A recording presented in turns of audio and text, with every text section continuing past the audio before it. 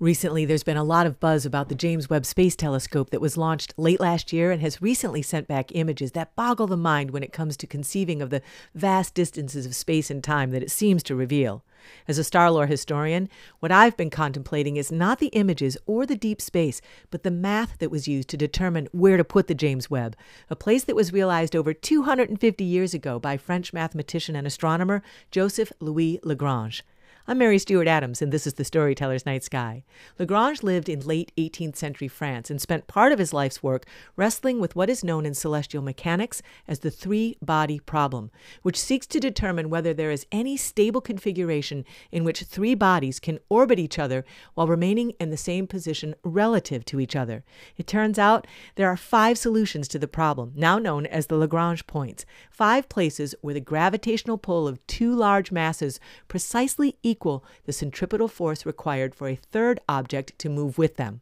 The Webb Space Telescope is positioned at Lagrange 2, which allows it to move with the Earth around the Sun and not lose its relationship to either body.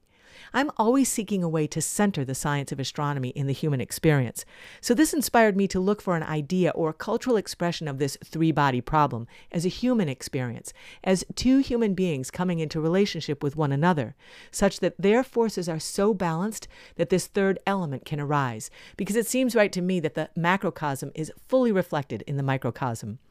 What I find is a description in the New Testament Gospel of Matthew, where the Christ being says, "For where 2 or 3 are gathered together in my name, I am there in the midst of them." From Harbor Springs, I'm Mary Stewart Adams.